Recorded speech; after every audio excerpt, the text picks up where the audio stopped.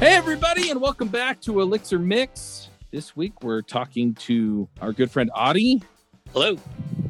We also have Alan Wyma. Hello from Hong Kong. I'm Charles Max Wood from devchat.tv. And this week, we are talking to Kelsey Leftwich. Howdy. Now, you mentioned you're from Louisiana, and you wrote this blog post about LiveView, which is the coolest thing ever, in my opinion. So, you want to just fill us in on some of the other details, who you are, why you're world famous, all that good stuff? Yeah, my name's Kelsey Leftwich. Like you said, I live in Shreveport, Louisiana. I've been working for a agency called Headway for 2 years. During that time, I've learned Elixir. Currently, I'm working mostly with Elixir and Phoenix on the back end, but we have been working on some internal projects with Elixir, Phoenix, and LiveView. And this blog post came out of some exploration and discovery in developing some features for that app. Awesome. I remember working my tail off to become a senior developer. I read every book I could get my hands on. I went to any conference I could and watched the videos about the things that I thought I needed to learn. And eventually, I got that senior developer job. And then I realized that the rest of my career looked just like where I was now. I mean, where was the rush I got from learning? What was I supposed to do to keep growing? And then I found it. I got the chance to mentor some developers. I started a podcast and helped many more developers. I did screencasts and helped even more developers. I kind of became a dev hero. And now I want to help you become one too. And if you're looking forward to something more than doing the same thing at a different job 3 years from now, then join the Dev Heroes Accelerator. I'll walk you through the process of building and growing a following and finding people that you can uniquely help as you build the next stage of your career. You can learn more at devheroesaccelerator.com. Now, the blog post was about building a drag and drop with Phoenix LiveView. And drag and drop's been around for a while, right? Mm-hmm. But you put Phoenix LiveView in, and I'm just going, this is cool, right? Mm-hmm. So do you kind of want to just walk us through kind of the details here as far as what we're looking at? And then we can kind of talk through, okay, drag and drop, and then how LiveView kind of plays in and what it means and how it kind of complicated things.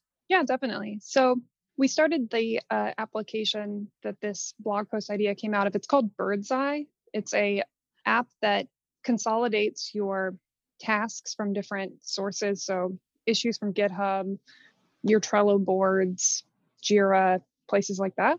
And originally, we had made a Elixir Phoenix backend with a React front end, and sometime along the line, LiveView gets introduced. And so eventually we decided to convert it just to a LiveView project and get rid of the React piece. Mm-hmm. But the piece that we were really struggling with was these drag and drop interactions. And that's when we realized that we really need to let the client do what the client's best at, which are these client interactions, dragging and dropping. And so that's how we got introduced to it. And so investigating it, we figured out that basically what you have to do is when you are linking up your client-side JavaScript with Phoenix through your sockets, you can go ahead and define hooks. And then through those hooks, when you have events that are on the client side, you can push those events to the back end. And that's how you can have the drag and drop all on the front end, but then the server knows about it. Gotcha. So it looks like you're also using Tailwind. Does Tailwind help with this at all? Or does it just make it pretty? It just makes it pretty. And it's just a quick way to throw some styling onto a UI using the utility classes. I think it even uses just like a Tailwind CDN. Okay. Yeah, what I really like about this is like one of the few public examples you will see where you're actually you're performing an action with JavaScript and then making the call to LiveView to update the state. Great post to share to anyone who says LiveView can replace JavaScript. Yeah. There are places, animations and stuff that JavaScript does great. Like Kelsey said perfectly, let the client do what it does best. Yes, LiveView is great at like rendering, but you don't need the server for drag and drop. Yeah, I mean, there's that whole stereotype, or maybe a true stereotype, that Elixir developers, hate JavaScript and will try to get rid of it at every cost. But when user experience or performance suffers, sometimes it's the best tool for the job, regardless of how you feel about it. I have a JavaScript background or React background, so it's not something I'm uncomfortable with using. So to me, it's great to be able to use both for the different applications in the same project. And the Phoenix hooks just make it so easy. Definitely. Gotcha. So let's hurt everybody's feelings here, though. I mean, let's just go for it, right? So, I mean, how do you make these things draggable then? Because I've always done it with JavaScript, right? I've always just said, okay, make it move, trigger the events, right? And then, then it's like, okay, now toss it down the socket, right? So how do you do it without the JavaScript? How would you do it without the JavaScript? Yeah. We weren't able to get it to work without it being like stuttering or have a lot of stuttering. So I'm not sure how you would do it without the JavaScript. So you have piece. some JavaScript playing in there. Yeah, there is JavaScript, definitely. Yeah. It's a minimal amount because basically all you have to do is in the blog post, I detail like you define a few callback functions. Actually, I think it's only one, a mounted lifecycle callback.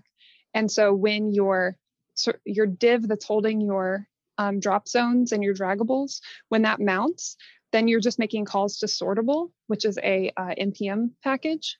And basically, Sortable will handle all that for you. And then within Sortable, you set some configuration options. And one of those options is on end. So when you drop something into a drop zone, and that's where you are pushing an event then back to your live view or your live view component. So there's minimal amounts of JavaScript. And that's kind of my thinking around it is people really don't. There are some folks who really don't want to use JavaScript, but when it's packaged so nicely like it is in Sortable, and basically you're just setting up some configuration, it seems pretty painless to me. Yeah, that makes sense.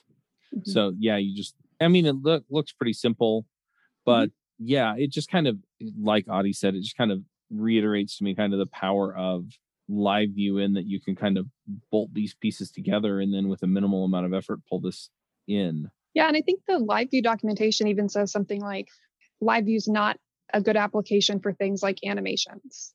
So they point you to their JavaScript integration through hooks, but then they also say, you can use UI components like what you would get out of Bootstrap. You can use it like Alpine. I don't have experience with Alpine, but I want to dig into that as well because I know a lot of people who aren't as comfortable with JavaScript are reaching for that. Yeah, we have an Alpine episode coming down the pipe on JavaScript Jabber. So awesome. Gonna have to check Alpine JS is really fantastic. I managed to replace basically Bootstrap like modal. Like I like the way that kind of thing kind of comes in, and I managed to replace that with Alpine very easily. It's great. You just mark up the HTML and you're done. So the guy who created Alpine JS is actually the same guy who created something like LiveView within Laravel, I think it was. Oh, neat. I think it's called Laravel Hotwire or something. I forgot the name. Yeah, he came on an episode of some other podcast, and I heard him talk about it. He worked a lot with Chris to kind of get it working, and it's really fantastic. So I was actually just looking up. I'm like, I wonder if Alpine has something similar to Sortable, and they actually do have a drag and drop thing. So it's just you just annotate your HTML with some special tags, and you're ready to go. So I think that that would actually be pretty cool to do to see if that could work out pretty well. Yeah, definitely. Yeah, and you're seeing other approaches very similar to this, like the Ruby community's adopted some similar approaches to this with Stimulus and stuff like that over the channels and Action Cable. Action Cable, yeah, in Rails. So, I mean, yeah, a lot of this is starting to show up in other ecosystems and is something that people are buying into. I'm curious as you've kind of pulled this in and been replacing both React and sort of the approaches that React pushes you toward on the back end with Elixir. What other things have you replaced in your apps as you've gone along this path? Yeah, so when we do a stack where we have like Elixir Phoenix backend and React frontend, we also then have a GraphQL in between. Right. So we use like Absinthe. And so when we don't have to separate our UI and put it into a React app and then set up the API to communicate back and forth, then we can just eliminate a huge amount of code there with defining all of the schema and all your mutations and queries and on and on. I would say that's the biggest gain is just not having to worry about making the data available to the client because Phoenix Live View just handles that for you. Right. So then you wind up just reaching for smaller libraries like Sortable.js to handle the UIs as you go? Yeah, definitely. The one piece that has been a missing piece for me, I haven't discovered it yet, but we use Material UI a lot and the material design system. And so not having something that we can slot into its placement. I'm a huge Material UI person, and I love the theming and the ability to, use overrides and props to customize your UI components through configuration. So that's something that I always miss whenever when we're not doing a React front end. You can work around it. You can sort of create your own components, but I just really miss that well thought out approach of Material UI. I guess that makes sense, because if you're using React, right, you can just build that into your React components and have it kind of themed across everything, right? Yeah. So you would just pull in with React, you just pull in the Material UI core, and then you, again, this is like a configuration thing, is that you just configure your theme, and then all of the components then that you import from Material UI then are using that theme. So you're not having to re-implement every component or customize every time you pull in a component. You just do it once through your theme. Ideally, of course, it doesn't always work out that way, but that's what we strive for. Yeah, that makes sense. Ruby and especially Rails has been pulling in a Vue components library that's been gaining popularity. And so, I mean, it's server rendered. So if Phoenix had something like that, it would be rendered within Phoenix. And I'm wondering if something like that might emerge on that. Yeah, maybe so. I hope so. Integrate. Yeah, because I could see that happening, right? And then again, you just plug in these pieces of JavaScript where you need them. I think a colleague of mine has mentioned something like that for the Elixir side, which is like Surface, maybe? I could be misremembering that, but yeah, I think Surface is like, yeah, I think you're right. It's built on top of LiveView that tries to add like more a better ways of like using LiveView in a more reusable way. Yeah, that's awesome. Now I want to go see what this is, but yeah, Surface is kind of cool. They try to add like a React XS kind of thing to LiveView. I haven't had a need to use it. I think it's kind of a bit overkill, and my experience with LiveView was really a disaster. So like it took about 30 seconds to render 200 rows in a table, and so I said, forget about it. I'm not going to work with React if you can hurt yourself so badly with Phoenix already going so quickly. But yeah, I mean, you could basically write your own like components, and they also have something like Storybook coming out, or it's just came out. So if you're used to React, you can have something similar. So it's amazing what they're doing. I think they're really starting to push people towards that way, but not as hard as with other things. By they, I mean like Chris McCord and other people in the team. That's awesome. Yep. So sort of beyond missing something like Material UI, I mean, what other tools do you find yourself reaching for to replace other aspects of React on the front end? My day-to-day, my primary work is actually using Elixir Phoenix on the back end and still using a React front end. So not a lot is coming to mind other than that, because I haven't worked on Birdseye in so long. Oh, okay. Because I wrote this blog post in December, and that was kind of when we were wrapping up that V1. And so we were having a retrospective over like how the project had gone. A major part of it was doing that refactor to replace React with LiveView. So yeah, nothing's really jumping to mind right now. Oh, it's all good. I have a quick question. It's probably my favorite question to ask and about anything and about any coding. How do you test your live views? And like not just like the whole integration, but especially when you get into like more complicated aspects like handle info, the asynchronous stuff, not just the event ones. Like how do you test it? I don't have. I got my ears perked up when you said testing, because on my in my regular day-to-day work, I do a lot of writing tests to test like context functions, and then writing tests to test GraphQL mutations and queries. I wasn't part of the team that was writing the tests for Birdseye. Gotcha. But I don't know what the best approach would be. That I honestly don't have enough experience to speak to that. It is actually generally like hard. I feel it's hard to test live view. You can just, if it's like simple handle event, like a simple event hook, the simple hook that you define, great synchronous. And usually people like just test the HTML and does a page contain roughly that, whatever, right? You can just flow key or whatever. But if it's like asynchronous, that's where it's like starts getting a little tricky. And I always like listening to like what people's thoughts are. But yeah, it's definitely, I haven't heard an answer which has convinced me till now. But I guess I'll just wait for the book to be released. Yeah, it's an interesting question that you say like the asynchronous piece, because when I'm testing UI, I'm more often writing tests for React front end, and I'm using Kent C. Dodd's React testing library. Mm-hmm. And so getting things like find a button by its label text, trying to really navigate it almost like how you would if you were just writing down instructions for like a QA person. That way, you know, if your implementation changes, you're not breaking all of your tests that way. And part of that is being able to use async await. So I don't know how, I'd be curious to hear how you would do that, your Elixir tests, like waiting for the UI to update and have the data that you're waiting for. Right. There's like what I did was actually, it's a very good use case for a library for another guest we had a couple of weeks ago, Kniga. But it's just like using a behavior for your info, right? That you can have a default implementation for. But in your test, define an implementation that sends your current process an acknowledgement, and just wait for the acknowledgement in the test, right? So you just like making the handle, you just essentially testing the handle info was called, but your implementation of handle info, right? And then the implementation that's default, you can test it separately. But I know it's like not like a complete like end-to-end test, and I know Elixir people really like that complete testing like end-to-end.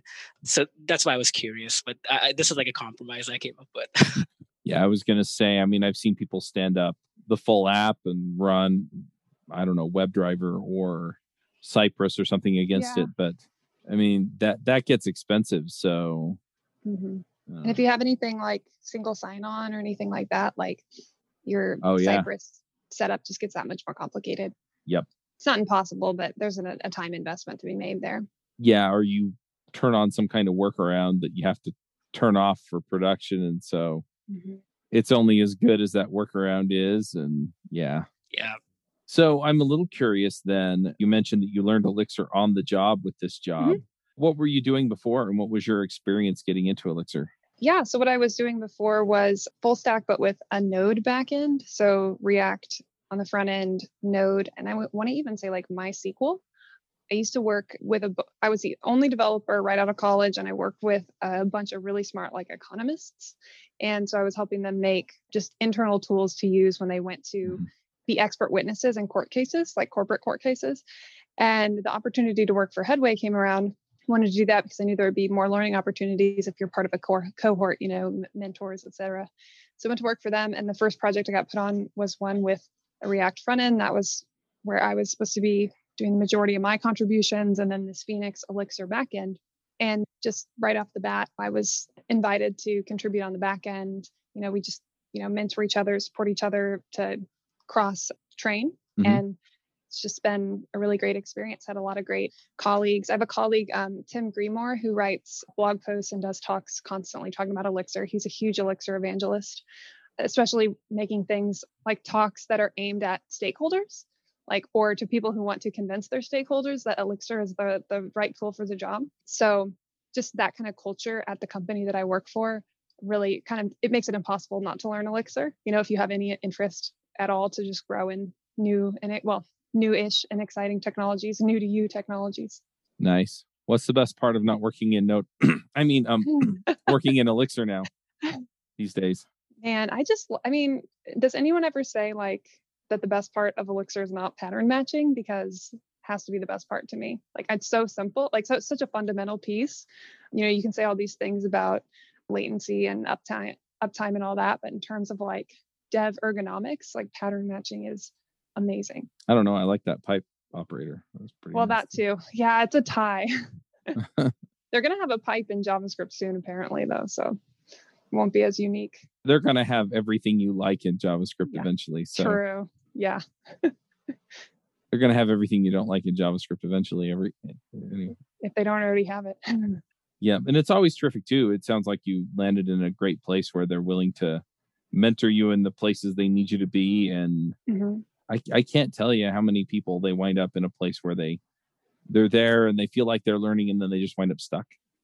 And it sounds like you've kind of hit the jackpot there. So definitely. Props to the people you work with, because that's hard to find. Thanks. Yeah, it's a great company, great people. I think it's doesn't do anyone a service if you like try to pigeonhole your employees, even if it might be like the most efficient way to get stuff done in the short term. Like eventually people are going to know they're not growing anymore and they're going to move on. So working somewhere where that's not the way people act is really good. Yeah. Now, are they based in Shreveport or are you remote? No, Headway is based in Green Bay, but we are remote first. And so there is an office in Green Bay, but there's also people just scattered around the United States and a small group of people in Green Bay as well. And we're also hiring if anyone, we have developer positions, designers, products all over the place in terms of like delivering great apps and other solutions for people. So especially Elixir. Awesome. Hey, folks, if you love this podcast and would like to support the show, or if you wish you could listen without the sponsorship messages, then you're in luck.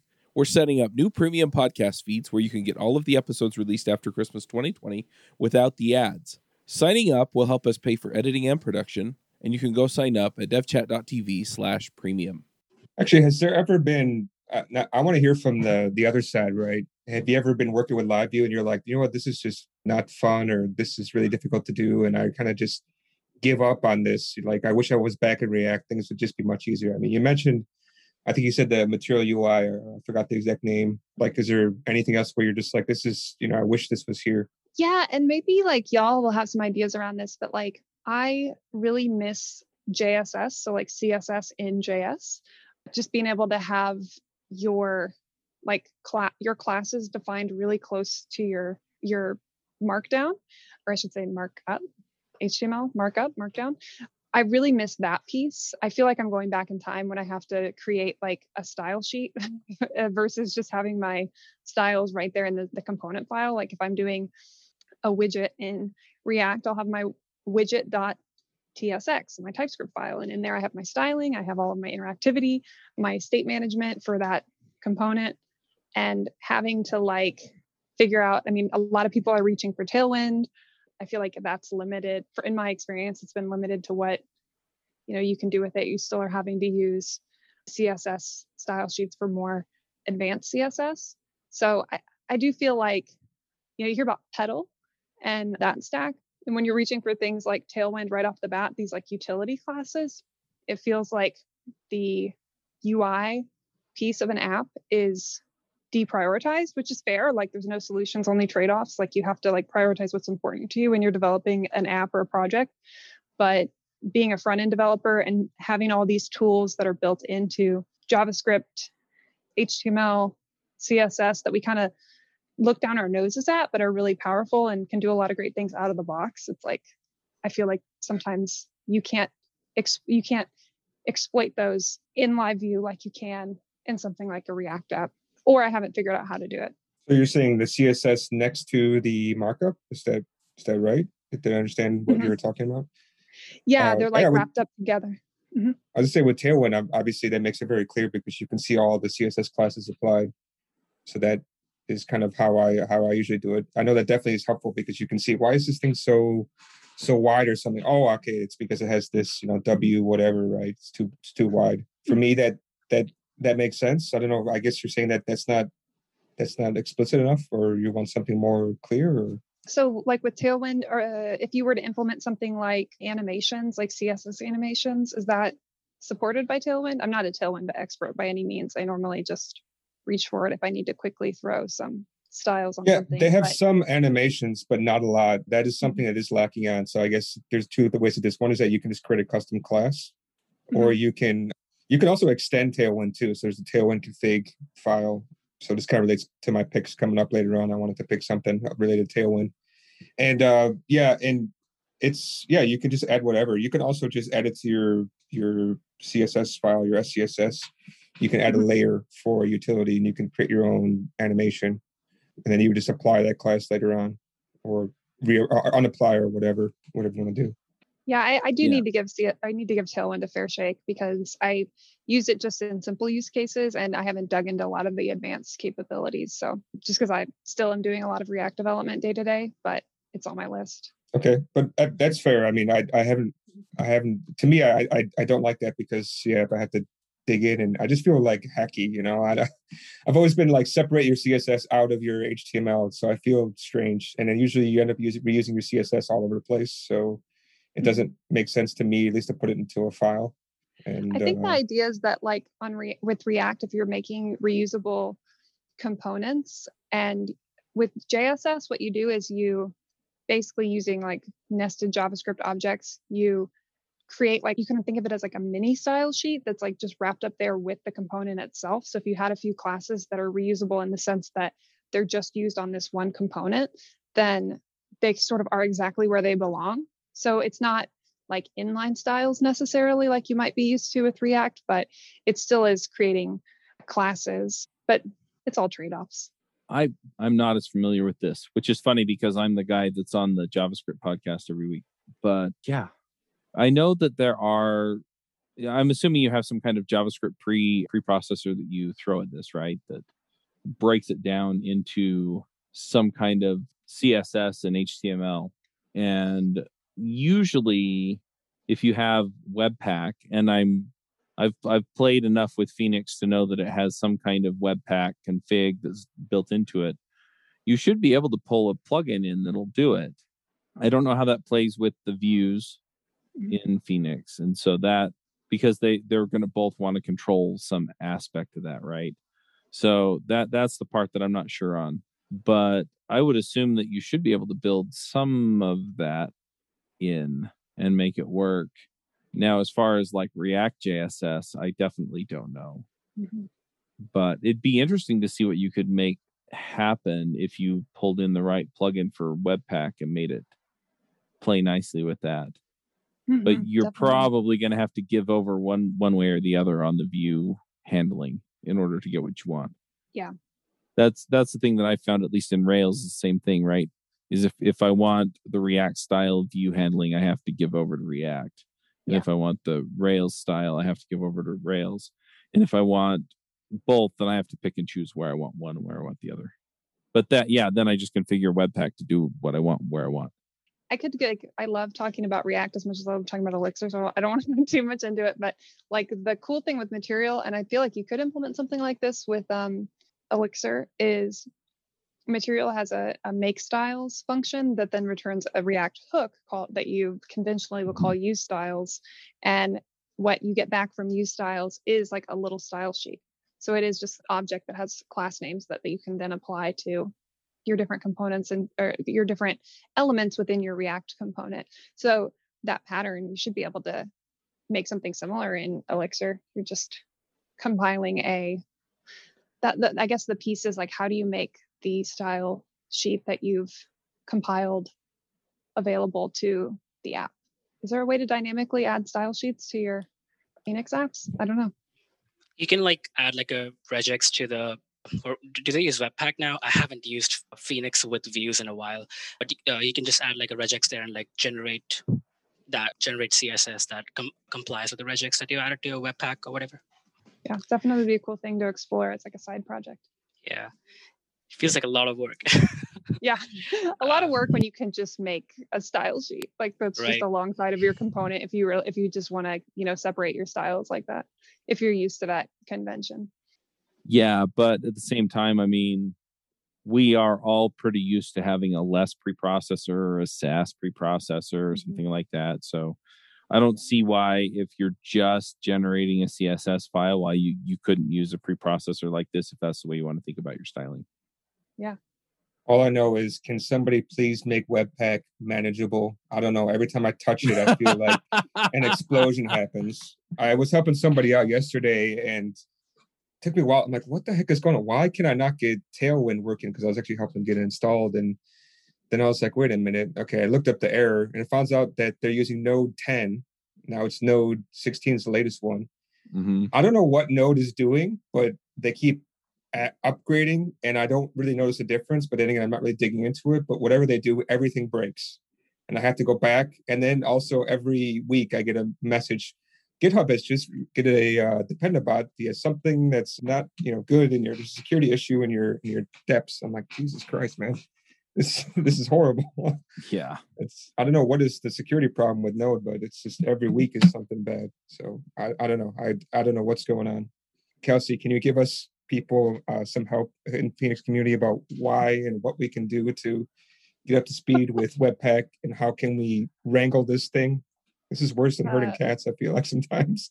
Yeah, I don't know. I think it's, I find it just as painful, and I work with it every day. So yeah, the Node version thing, at least they're on a regular release schedule with it now. I mean, for all the weirdness there, they push a new version. I think, what is it, every 6 months? Every year? Right. I can't remember what their cadence is, but they have a cadence. And so at least you know that it's coming, and it's going to be an even version, and it's going to be stable. And so if you're on an old version, you know, you can just go pull the new version. And so then your issue is, okay, I've got a Docker container, or I've got a Linux or whatever that won't pull the latest version. And so I've got to go to the Node.js page, and I've got to go copy and paste their thing that goes and updates my registry so that it'll pull the latest thing. But other than that, then you're good to go. And yeah, beyond that, then it works. Then you just have to go find the right plugins and hope NPM has the right documentation on it. Mm-hmm.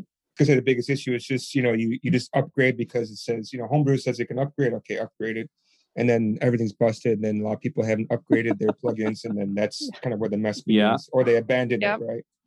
Yeah. Sorry for late. I'm just still ranting about this from yesterday. My blood's getting higher. I got to quit drinking coffee this early. It's true, though, right? Especially if it's a new version of Node or a new version of Webpack, right? You have to roll one back or the other back and figure out what went wrong. But, getting the it's always painful when it's like a matter of like, you're successful if you are the most familiar with the process versus just like, you're successful if you can, like, when you need to do it, like, read the docs. If there's a bunch of additional experience that you need to have to know, like, okay, and then when you run into this issue, this is what you do. One tip I have is like, also, if a project has been sitting around and you keep trying to use the same like ecto function, and it's just not working, like, check the version in your project, because that's also maybe it's not you. Maybe the version that you have of ecto doesn't have that function yet. Yeah. Well, I can't tell you how many times I've run into that with any number of languages, right? Oh yeah, 100%. Or that when you Googled the documentation, it brought you the right version. Oh, I know, right? I just want to, I would love to have a project out there that, it's, okay, I need help with this error or this problem, right? And just have like a browser plugin that says, oh, this Stack Overflow question, it only works for this version, this version set, right? Yeah. Yeah, I would pay for that. One thing that I've noticed, I mentioned we're hiring at Headway, and one thing I've noticed is a lot of people are including more and more like their Stack Overflow profiles on their resume or cover letter or whatever. And it does make a lot of sense if you write good answers, because that's what, like, if your colleagues think of you as like a walking, talking Stack Overflow, like, that's pretty great. Yeah. Just while you guys were ranting about front end, that's why I don't do front end anymore. Yeah. Webpack is a huge reason for that. I'm not a walking, talking Stack Overflow. I'm just the guy that goes through the mess first, so I know all the things. I learned this stuff just like I learned how to bowl. I just keep hitting gutter balls until I finally hit a strike. Oh yeah. It's Then everybody around me is like, "Wow, you're so good at this." I said, "You have no idea how many hours in the weekend I just spent trying to figure this thing out. That's why I can help you out very quickly." Oh yeah. Definitely. It's like, I only know this because I made the same like mistake or got stuck the same way before you. It's just a matter of timing. Yep. All right. Well, I have a 9th grade graduation I have to get to, so I'm going to start heading this toward wrapping up. It's nice to know, though, that these issues aren't unique to me. I'm not uniquely challenged in these areas. So this has definitely been fun, though. Kelsey, if people want to connect with you online, where do they find you? Yeah, they can connect with me on Twitter. My handle's just Kelsey Leftwich. Also, all of my talks and blog posts that I've done so far are on the Headway website. That's headway.io/blog. Awesome. And if people want to check out Headway, you said they're hiring. How do they do that? Yeah, headway.io. It might be /careers, but if you go to headway.io, you can definitely find the listings there. Also, they're on Twitter. A bunch of us are on Twitter. DMs are open. So we're always, if you're curious, we're ready to talk. Awesome. Sounds good. All right, let's do some picks. Hey, folks, I don't know if you've noticed, but I've been working a lot on figuring out how to help people become the most valuable developers on their teams or becoming the top 5% of developers in the field. If you're looking to level up, figure out how to contribute more, get the career you want, get the career that you want that will support the lifestyle you want, then you should check out the Most Valuable Dev Summit. I've invited some of my friends across the community, people that you've heard of, people that have worked on systems that you use on a daily basis, people who have invented new ways of doing things over the years in programming, and I've asked them one question, and that question is, how do you become a top 5% developer? How do you become 1 in 20 of the best developers out there? And so we're going to go ahead and have that conversation with them in interviews on the Most Valuable Dev Summit. And you can find that at summit.mostvaluable.dev. Alan, do you have some picks for us? Yeah, I just have one pick. I mentioned it, I hinted at earlier, which was the Live View book from PragProg. And I'm so happy I went through it. I think about 90% I already kind of knew, but then I found out towards the end actually how to actually extend Tailwind with how to create your own classes, because every time, every company has their own brand colors, right? So how to actually add your own colors. So now you get the BG, whatever, and you get the colors that you want. How to actually add a prefix to it. So if I want to start mixing Tailwind with other frameworks, I can. There's just so many great hints in there and so many extra classes I had no idea about. So I think it's a fantastic book. But in the end, of course, nothing ever beats the documentation for Tailwind CSS itself. So that's my pick for this week. Awesome. Audie, what are your picks? Alan stole my pick. Phoenix Live View is a great book. Yeah, but I can come up with one. So I know Grox.io has a very good Live View course if you're like a video guy. It's by Bruce Tate, one of the authors of the Live View book. And a really cool thing I learned last week, Elixir book geared towards people with little to no programming experience. It's free. It's called Joy of Elixir. It's free if you read it online. So a few people are contributing to that. So it's definitely worth checking out. Nice. I'm going to throw out a few picks. One of the picks I have is just a shout out for having workout partners. So I have a 3-year plan that I'm working on through 2023. So you can guess about how far into it I am. Through the end of 2023. So yeah, I'm about 5 months in. One of the things on it is to complete an Ironman. And yeah, this sounds nuts, right? I'm going to be running my second marathon in about 2 weeks. And anyway, I was talking to my bishop, actually, who's kind of like a pastor. I'm LDS. And he mentioned that one of the other neighbors, and actually a couple of the neighbors, were all getting together to train for triathlons, right? And so, I was like, I'm kind of interested in this, right? And so all of a sudden I have workout buddies, right? And so anyway, it's really nice, right? So I texted the guy that was kind of pulling it all together, and he's like, "Oh, you're interested?" And I'm like, "Oh yeah."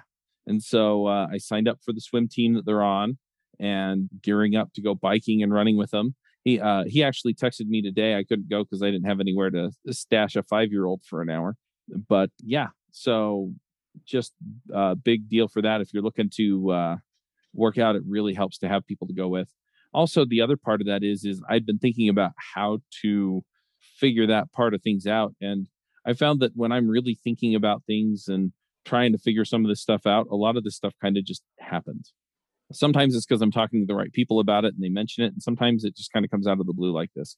And so set a goal, think about it, consider it, pray about it. I mean, however you work through that with your process, and you'll find that a lot of this stuff just kind of comes your way. So I'm going to shout out about that. And then the other thing that I'm going to shout out about is I'm really getting into the process of just setting aside time to work. And we're probably going to have a bonus episode about it at some point because the guy that runs this is a good friend of mine, but it's focusblocks.io.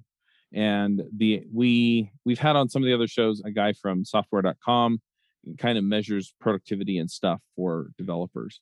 But focusblocks.io, what it is and it's a paid subscription, but what you do is you schedule time on your calendar and then you show up on a Zoom call and they just you tell everybody what you're going to work on for the hour.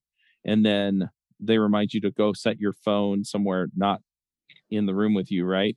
Mhm. And then you have the rest of the hour to work on whatever it is. And then afterward, you do some stretching and stuff. And then you can schedule 2 or 3 or 4 of these at a time, right? Some of my focus blocks, I'm going to have my phone in the room because I'm going to be doing sales calls and stuff for sponsorships and things like that. But anyway, I'm really digging it. I actually have a referral code for that. And so if you go to devchat.tv/focus, you can pick up the deal there.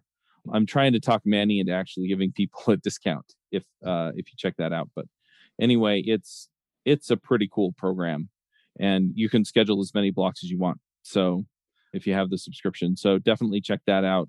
And I'll put a link to that in the show notes as well. So focus blocks and having workout buddies are my picks. Kelsey, do you have some stuff you want to shout out about on the show? I didn't come prepared with a pick, but I'm wondering if I can do a reverse pick and describe what I'm looking for, and y'all can let me know if you know of something. Do it. We've never had anyone So- do this before. This is cool. Yeah, I just thought of it. So Audie like and I said, Alan we- know everything, so gotcha. we do a lot of, like I said, elixir development, and we're looking for either an individual or an organization where we can sort of kickstart cross-training with developers who aren't elixir developers but are interested in getting into it.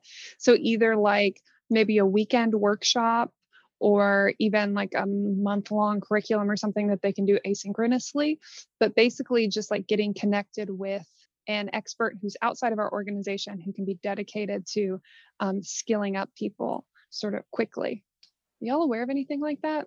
I know there's something called Learning Elixir or Learn Elixir.dev, something like that. They have they seem to have like a lot of courses and like interactive, like which include like interactive sessions. I don't really know anyone who used it. And to be honest, Alan, if you have an answer to this or anyone listening has an answer to this, let us know because my company is looking for that as well. It's an opportunity there for any entrepreneurs. So you're looking Pretty for sure. a curriculum to help people to learn Elixir asynchronously, right? Well, with a expert involved. So maybe somebody that they can, have regular meetings with, if it's not like just a workshop over a few days, if it's going to be something more drawn out, like dedicated time meetups or whatever, getting feedback so they can do I may be able continuous to improvement. I may be able to actually help you on that because I actually have some experience with this in Rails. So I know how another company does something similar where they had a curriculum and then they had dedicated time where you could ping an expert and say, hey, I'm stuck on this part of the curriculum. Can you help me out? And I think that works best, right? Because you can chug for most of it. Once you hit a part where you get stuck, a bumpy road, then you can say, hey, help me out with this. Yeah, I mean, maybe you can connect with me after the show. Maybe I might be able to help you out because actually I was working on a bunch of curriculum for teaching people out here, but just kind of get stuck. So Awesome. Yeah, I also know Bruce Tate and Mike Clark. Bruce from Groxio and Mike from Pragmatic Studio. Yeah. And I know that they do the courses, but I also know Bruce in particular has gone and done in-person and remote training. So I wouldn't be shocked if they have some kind of arrangement that either or both of them could do. But I don't know what their programs look like. So you'd have to actually talk to them and see what they offer. Yeah, definitely. I'm going to do that. The other thing you need to know is like, what is the audience like? Are they coming in with some programming background or are they completely new? Then that's 2 different methods. You got to take them from zero, right? If they're on the ladder. Yep. Oh, yeah, definitely. All right. Well, this was fun. This was a lot of fun. Yeah. Thanks for having me, y'all. Thanks for coming. All right. Well, I think we're going to wrap it up here. And until next time, folks, Max out. Bandwidth for this segment is provided by CacheFly, the world's fastest CDN. Deliver your content fast with CacheFly. Visit CacheFly.com to learn more.